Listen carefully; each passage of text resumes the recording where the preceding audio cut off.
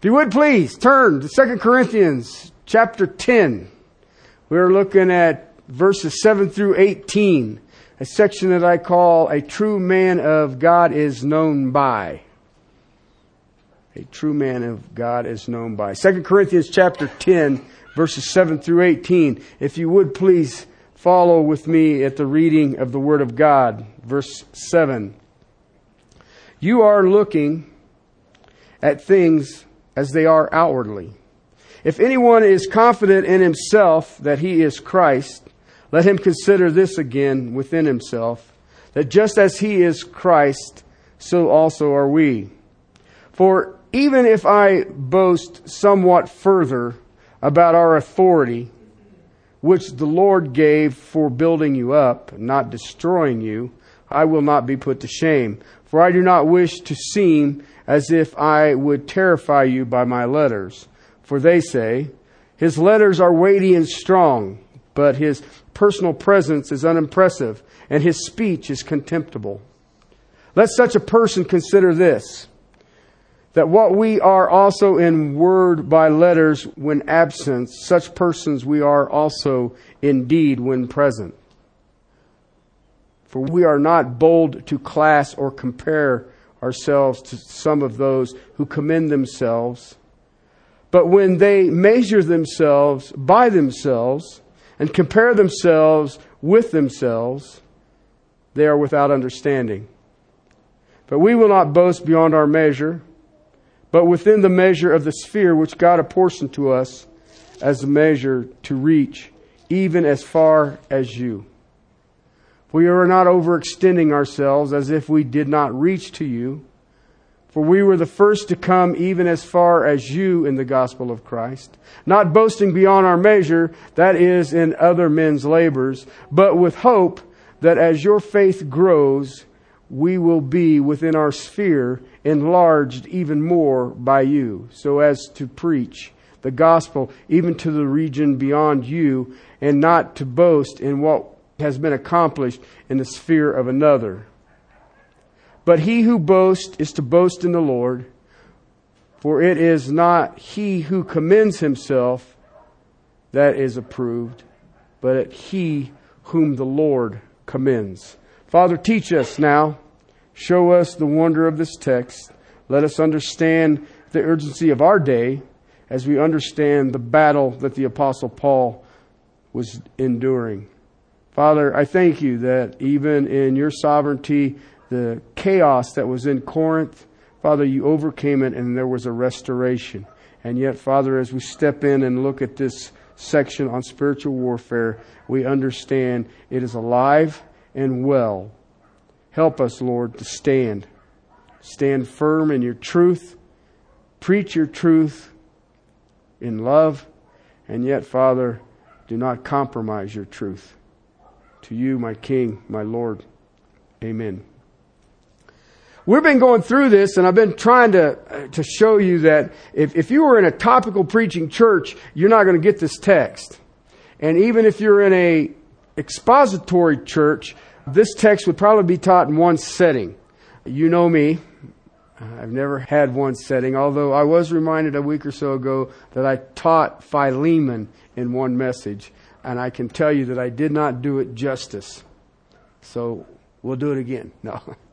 What this text is dealing with, you break 2 Corinthians down into two sections. Chapter 1 through chapter 9. Okay, it's to those people that this relationship with the Apostle Paul has been restored. If you go look at 1 Corinthians, you see a catastrophe. It was chaotic. And Paul wrote another letter that we don't have. We call it the severe letter. And it broke the hearts of the Corinthians, and many came back to the Apostle Paul, and that relationship was restored. But what happens is, you have people who were those who had brought the accusations against Paul. They're still in the corners. All right? They're on the edges. And they're going to wait for a time, and they're going to try to restore it. That's why you have chapter 10 to the end of the book. He deals with them. He does not deal with their specific names, but he deals with them as individuals. And when you read this letter in front of the congregation, everybody in the congregation is going to know who he's talking about. All right? And I call this spiritual warfare because spiritual warfare is not what Hollywood wants you to think it is. Okay? Spiritual warfare is speculations and lofty things raised up against the knowledge of God. Okay? Spiritual warfare is for the mind. You're dealing with the thinking processes of individuals. All right? We've looked through this and we see that a true man of God, and in verse 7, is known by his relationship to Christ. All right? Consider this again within himself, that just as he is Christ, so are we. And what is amazing about that, you are looking at the things outwardly. All right? We do that. And yet, when I look at deceivers, they're always new in town. They just stroll in and they will have some credentials. And everybody says, well, yeah, that's a real guy of God. Why? Well, he's got a suit on and he went to school. So that's he's got to be, right? But that's how the deceivers come in. And they come and they'll lay the lie right alongside the truth. And Paul is telling the Corinthians, you look at it outwardly. What is right in front of your nose? Who started the church in Corinth?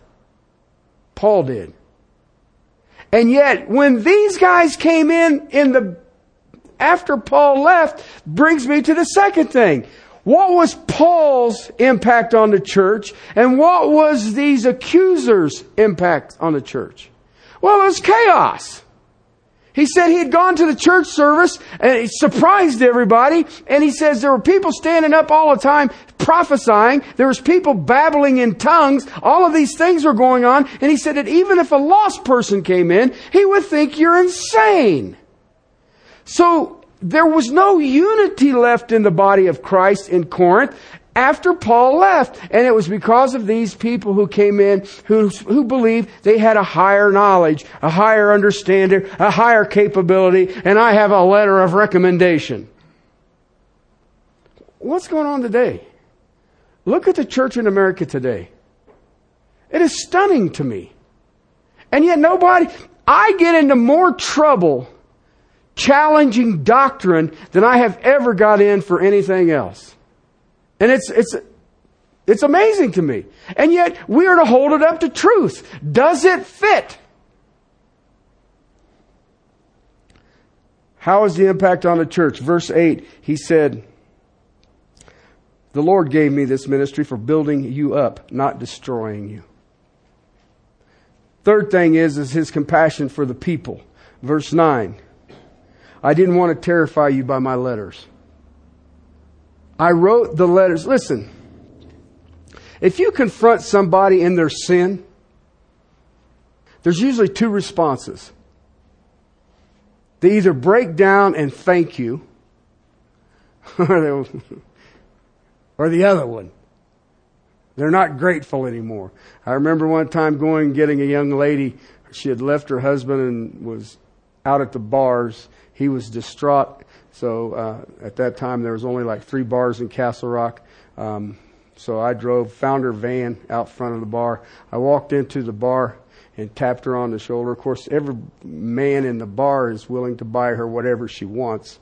And I tapped her on the shoulder. She turned around and turned pale. And I told her that you shouldn't be in here. And I took her back out. I asked her if she had too much to drink. And she said no, she didn't seem like it. And I followed her home and tried to get her and her husband to restore the relationship. Okay? That's what we do. Okay? I tell people this, and I said, you know what? It's fine to point out somebody's sin, but if you're not willing to bear that burden, please keep your mouth shut. It's that simple. You who are spiritual see a brother in a trespass. What does it say do? Tell them they're in a trespass. No, you bear their burden. You help them carry that load. We like to tell them that you got a load. And that's not what we're here for. We're supposed to help them to overcome it. All right? There's a compassion for the people. The Apostle Paul laid his life down for the saints. And even Corinth, you got to understand, he went there 3 times. Okay? He wrote 4 letters to them. These people, and how many of us would have said, you guys are such a bunch of knuckleheads, I'm going to wipe the dust off my sandals and I'm out of here. You guys can just get over it. Not the Apostle Paul. He had a passion for the people. But he also has this disdain, the true man of God has a disdain for fleshly methods. Verse 10. They say, who is they? They are the ones who are coming against the Apostle Paul. The ones who said Paul walks in the flesh. The one who says Paul isn't true, he's false.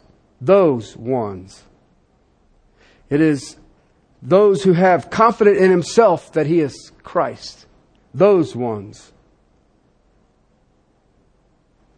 For they say his letters are weighty and strong. Okay, that's a reference back to his severe letter. His letters have power. But you know what? He came in and we accused him right to his face in front of the congregation. And the whole congregation didn't defend him. And he slunk out of town, has no confidence in what he's saying. And see, we proved that he was just weak. But his personal presence is unimpressive and his speech is contemptible. You know what? I imagine looking at the Apostle Paul was probably not one of the more pleasant things to do in life. He had been stoned and left for dead, beaten with rods, and he would probably bear on his mark, as he says, the marks of Christ. Right? And his speech was probably contemptible. He was not an orator. He was not a gifted turner of phrases. He was not into rhetoric and great debate. But you know what? The true man of God realized that there is nothing adequate about what he has been called to do, and there is none that are true. Understand they have the ability to sway the souls of men and women. You can't manipulate it. I can tickle your ears. But the true man of God has been called to change the heart. And if he is not subject to the person of Jesus Christ, he ain't going to do it. There's going to be no change. It's going to be no change. He has integrity, verse 11. Let such a person, this is the one who says his letters are weighty and strong. Let such a person consider this, that what we are by word and letters when absent, such persons we also are when present. All right?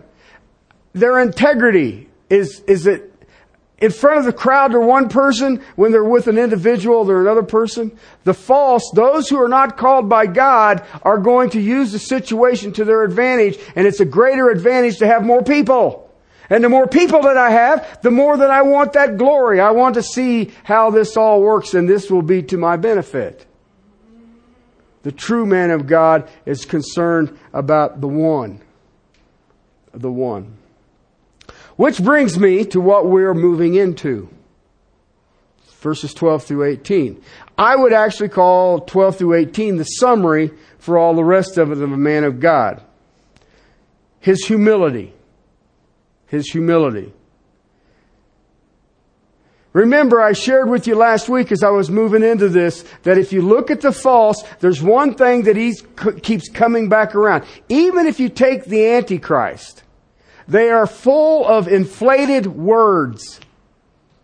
They're arrogant in their speech. Okay? So what Paul does now is he begins to contrast himself with his accusers. Now I'm going to give you Calvin's, one more time, definition of humility. Okay? Quote, humility is a true and genuine sense of conviction that one is utterly and completely unworthy of the goodness and mercy and grace of God and unacceptable of anything of value apart from God's divine gifts. You got that? Now, my definition of humility is the absence of pride. But Calvin's a little smarter than I am. And there is no greater definition truer of a Christian than that. A true soul saved by the work of the Holy Spirit convicting them of the weight and the crushing of their sin. How do you have pride? Because those who are truly saved have to come to a place that they are utterly, completely despicable. Where do you get this? I know a young man one time had, young, he was in his 20s, early 20s, 22, 23. And he was sitting in a federal penitentiary. Okay? The next day he was going to be sentenced by a judge. Okay? For distribution of controlled substances and stolen military weapons. Okay? 22, I think he was. And he sat in this holding cell that had a stainless steel sink, a stainless steel toilet, and a steel bed, knowing that tomorrow he stands before the federal judge for his sentencing. His lawyer has already contacted him, said, you're probably looking at a minimum of 20 years. Guy got down on his knees and he said, you know what? I've made a mess of this, Lord. I believe there's a God. I'm not asking for a deal. Save this wretched man. And he told me he knew at that moment that God had saved him. There wasn't no altar call. There wasn't no evangelist in the prison. It wasn't in the jail service at the prison. It was a man who the Holy Spirit said, you are so far from God and there is absolutely nothing you can do to get back. Now let me ask you a question. You been there? Because if you ain't been there, you have pride. Because once you go right there, you've done run out of options.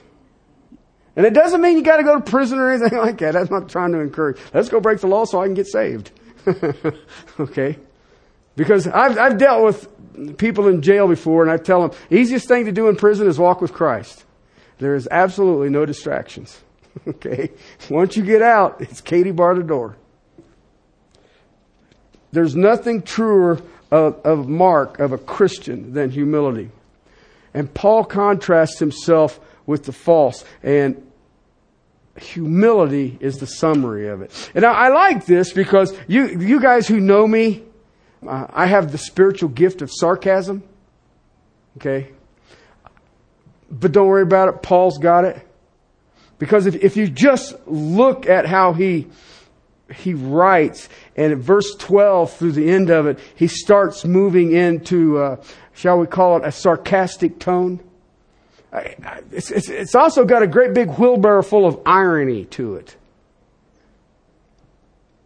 He's dealing with those who are self-promoting. He's dealing with those who are self-commending, self-exalting, those who are not true men of God. Why? I can tell someone who's not truly of God because they will commend themselves. And if you listen to what they say, they'll try to make it sound like this is what God has done, but he is so lucky I was there for him. Okay? They want their praise to be out of their own mouths. They measure themselves by themselves. They boast beyond what they have a right to boast beyond. Remember what he said? If we boast in anything, we boast in Christ. They will take credit for other men's labors. I received a card, I guess it was yesterday. Most of you know that this is the only church I've ever been in. And he sent me this card. And he wanted to thank me. It's a pastor here in town. That I paved the way for others. And I'm like, what? What? Just because I've been here a long time doesn't mean I'm paving anything. I just don't have anywhere else to go. Okay?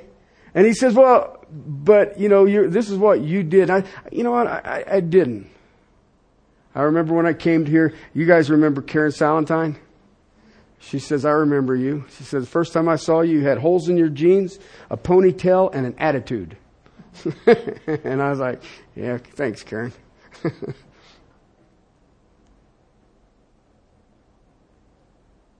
When I see some of these today, I understand and I can listen to them. They are not interested in giving the Lord the glory or the credit for anything. They might in an afterthought. They crave very little divine approval. But they care a lot for human approval. That's how Paul pictures this stretch of text that we're moving in. The true man of God, the true preacher of God, has 5 characteristics of humility. I'm just going to get them one a week. Here's one. I can't... What do they call that when you put them all together in the same letters? What is it? I don't remember what it is.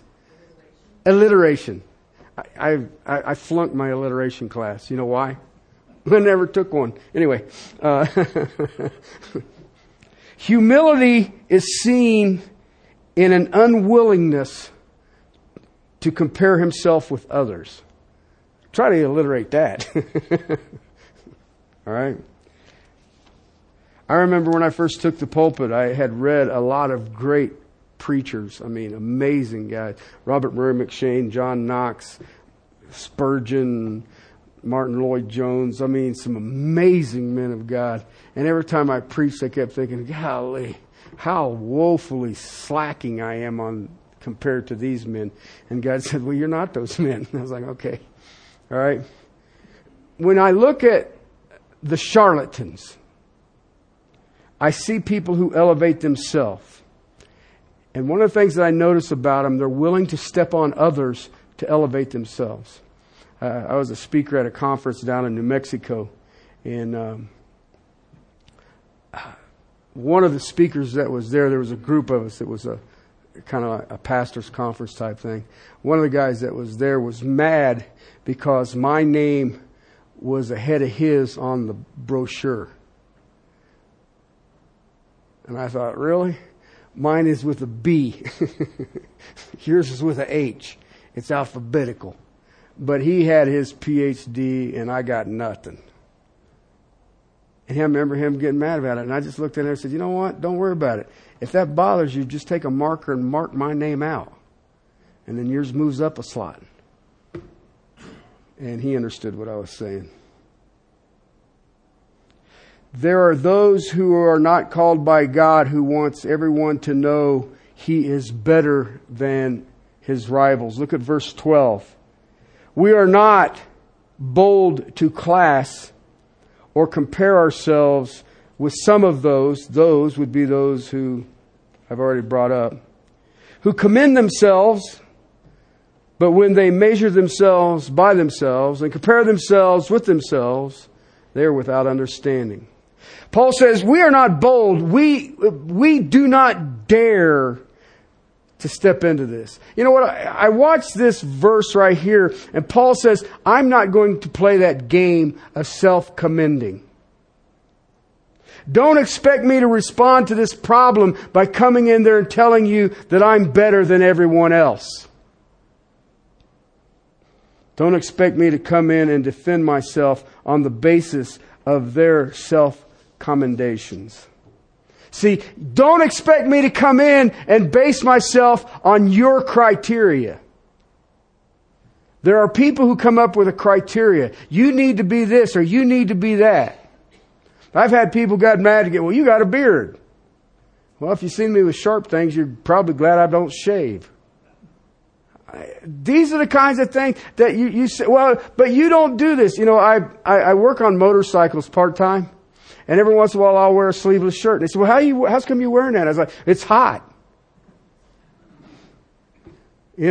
Pay me more and get me air conditioning.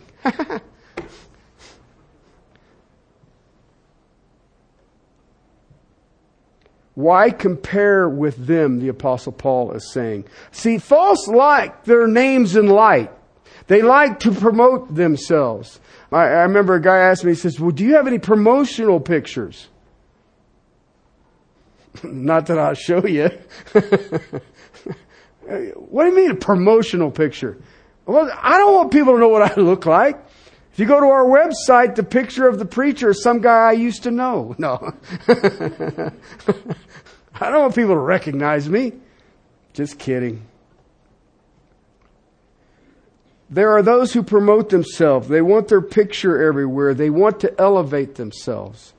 They want to bring attention to themselves. They're willing to do whatever it takes to get the limelight, even if it takes belittling an Apostle Paul. But they'll belittle whoever they want.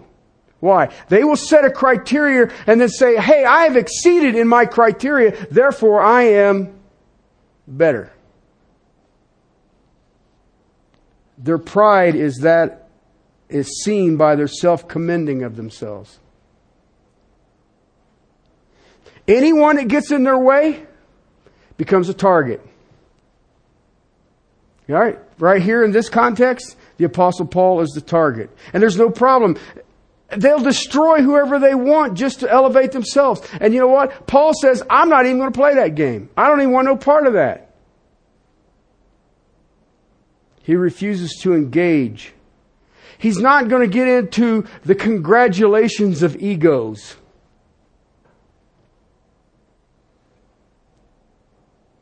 There are those that are not true men of God. They are self-confident. They are slick-talking. They're hypocritical. They have overbearing personalities. They make themselves appear superior to anyone and to everyone. And now they are targeting the Apostle Paul. And Paul basically says in verse 12, I ain't playing. I don't even want in your criteria. Remember what he said starting into chapter 10? I don't fight with your weapons. I fight with destroying speculations and every lofty thing raised up against God. And we are taking every thought captive into the obedience of Christ. Why? Our weapons of our warfare are not of the flesh. The divinely powerful for the destruction of fortresses. See, the false operate out of a very proud heart. Sometimes they keep them tamped down. But you'll watch their actions and hear their words, and it will come forward. You'll see it. It'll expose itself. Remember, the Bible teaches us pride comes before the fall. And tell me I'm wrong. I can give you an ongoing list of men who have fallen, and it was all because of pride. Why? They love preeminence. They love popularity. They love the status of star. They love to see their names. They love the public view. They are self-willed and they are proud. Remember 1 Corinthians? The disgusting things that were going on in the name of the Lord. And it was why? For the elevation of egos. The congregation had bought into it. Once you feed pride, when does it stop?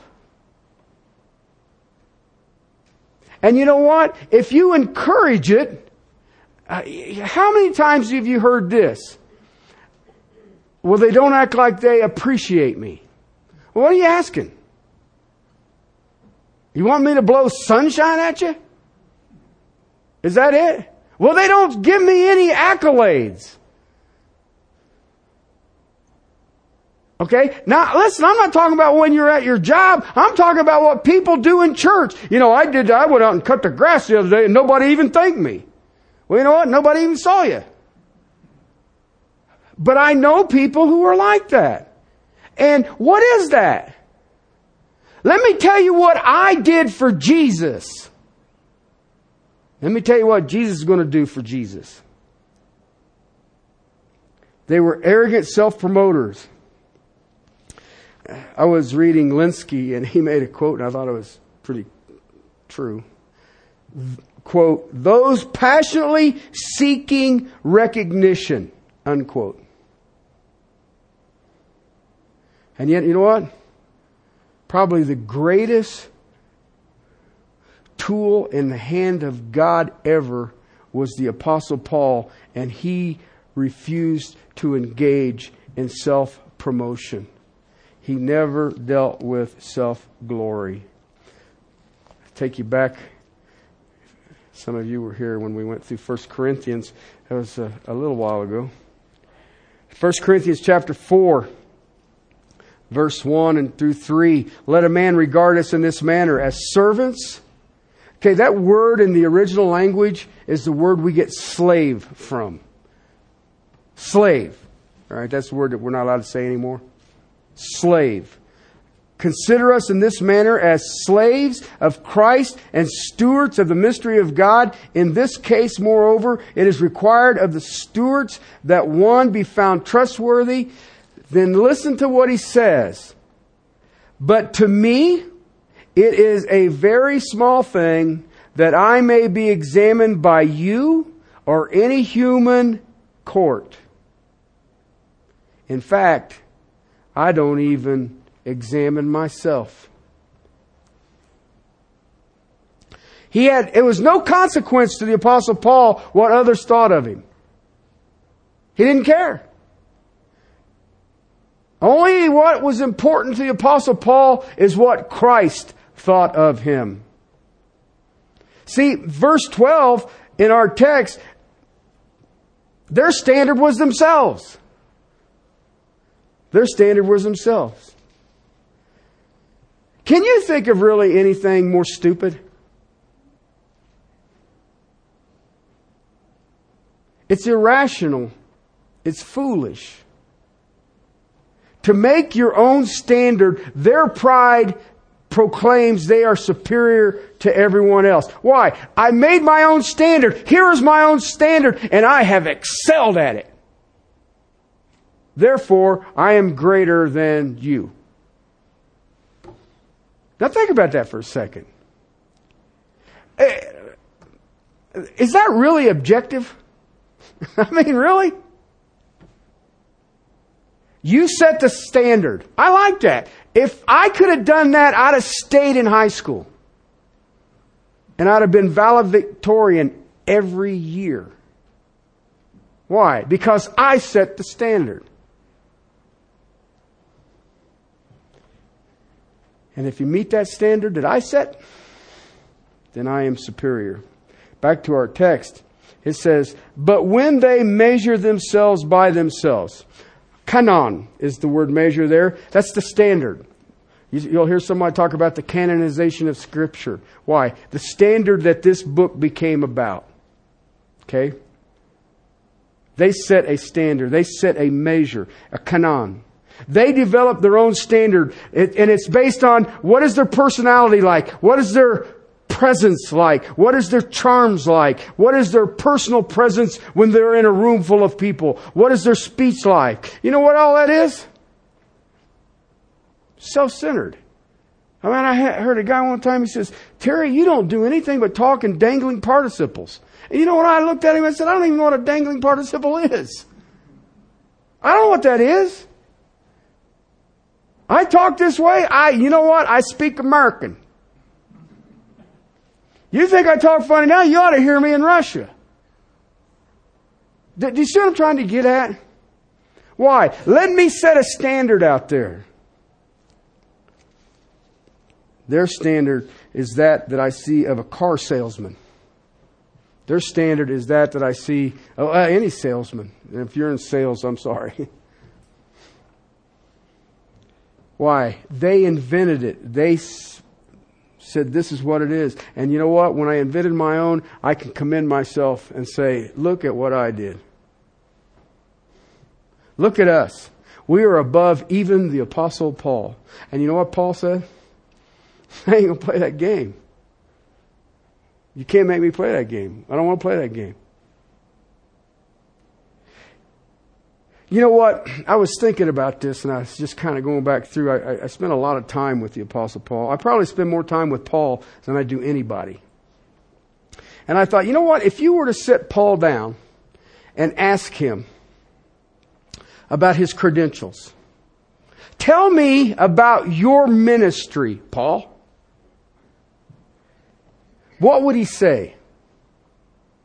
And I thought about it because I think about the people that are out here today, quote unquote, ministering.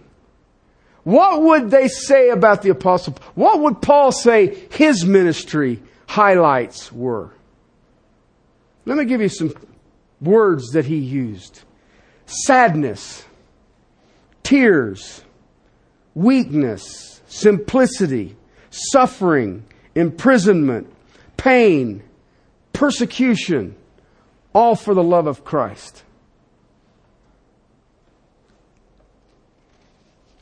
But you think about it, wasn't Paul's standard objective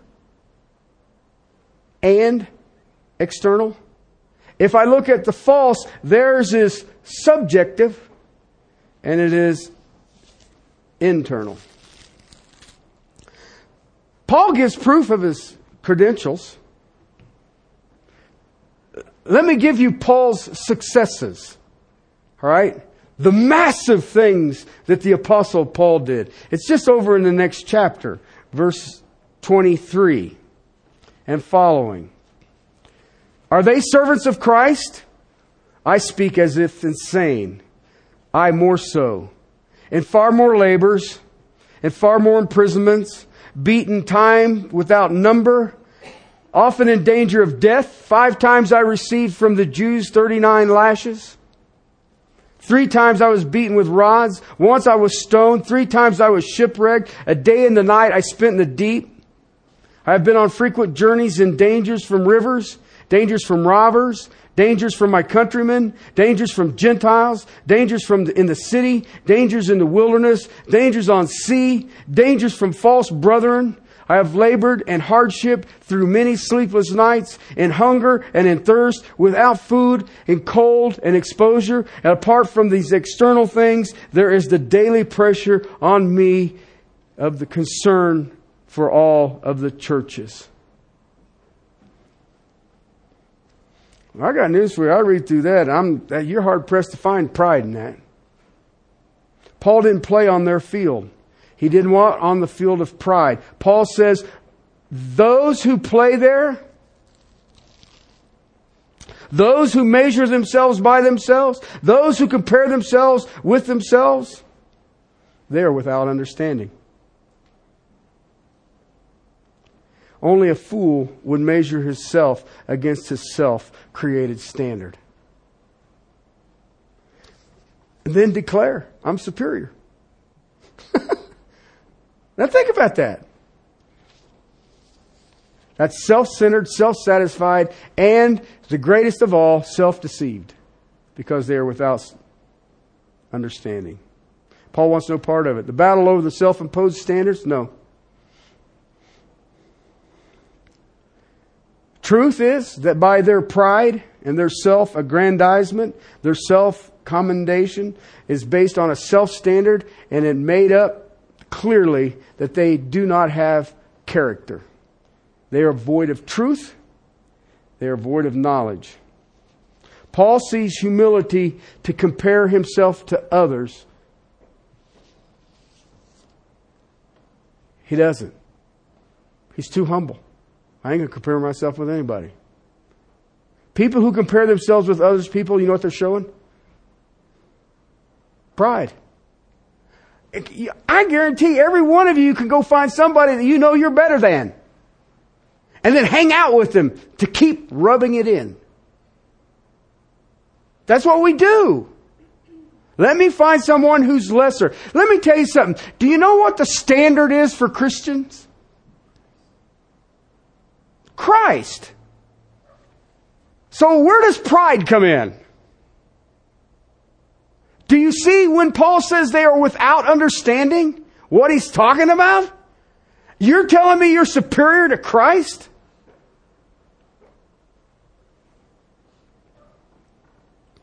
See, the humble will never make those kinds of comparisons.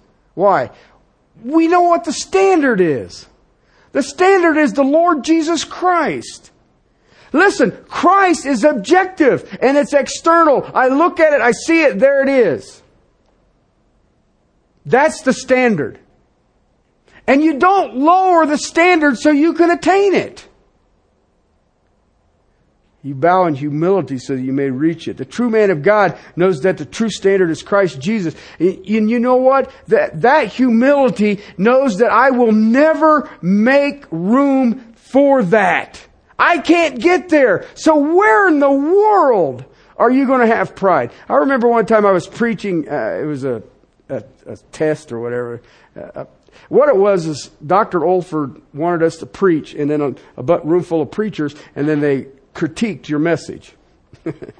So we were all sitting there getting ready. We were going to start the next day, and they said, "Who wants to go first?" And I got my hand up first. And they said, "Why?" And I was like, "Dude, there's no way I'll survive halfway through this. So I'll go first." And they said, "All right." So one of the secretaries that was there, she says, "Are you nervous?" I was like, "Nervous?" I said, if my hands was on fire, I wouldn't be able to spit to put them out. But other than that, I'm not nervous. She says, "You'll be all right." She says, "Just remember this. Every Sunday you preach before the Lord." I just looked her in the eye and says, "But He's not sitting there taking notes and critiquing me." She says, "You'll be fine." I survived it, as you can tell. But it was the most traumatic thing that I've ever had. You know, a whole room full of preachers, and then probably one of the greatest preachers ever sitting there critiquing you. And you go, I'm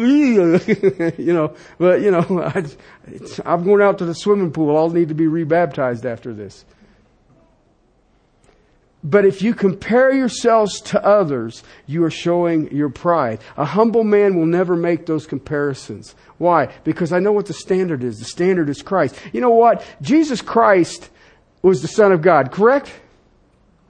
What was the thing He did the most of? You ever thought about that? Preached. That's what He did most of. Now, would you like to compare yourself? I mean, God says, I have one son and he's going to be a preacher.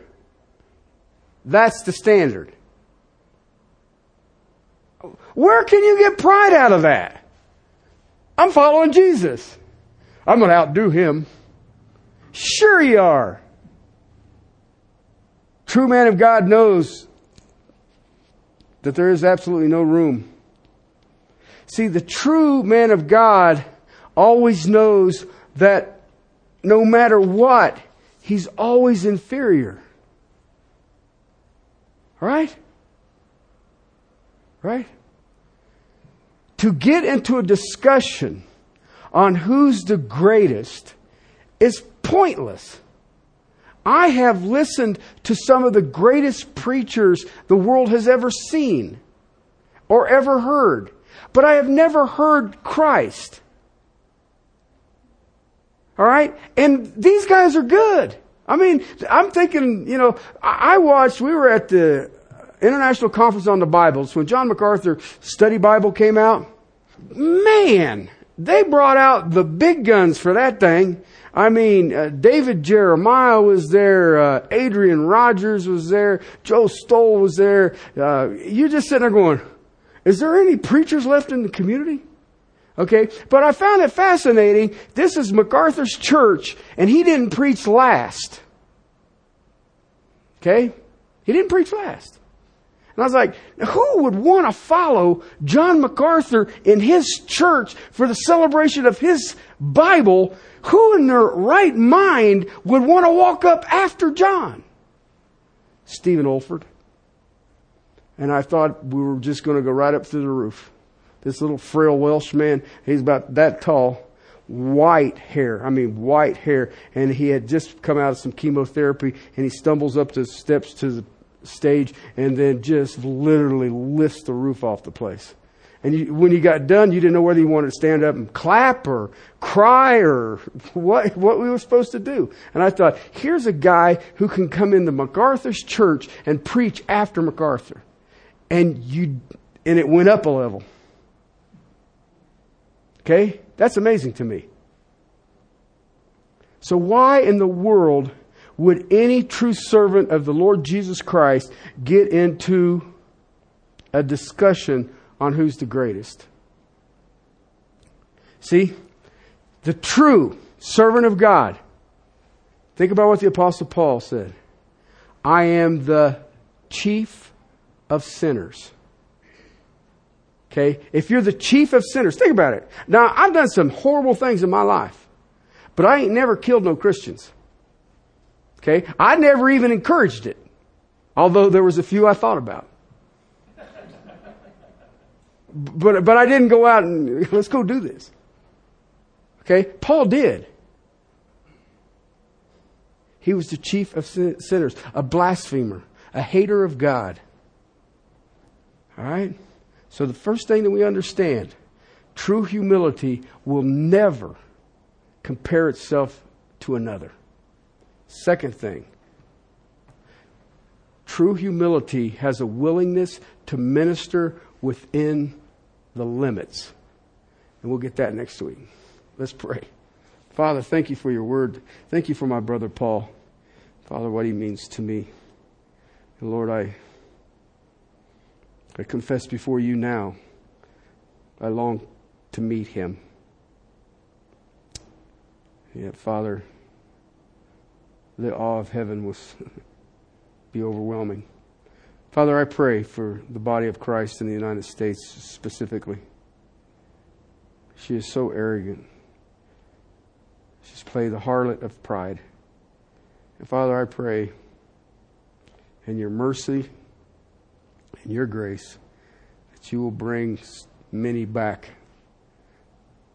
to understand the awesomeness of our salvation, the power of your word, and the wonder of being called children of the Most High God. Father, may we understand that we are, as Paul, garbage buckets with precious treasure inside. Help that thought not go far from us. And Father, help us faithfully serve you to your glory and praise. Amen.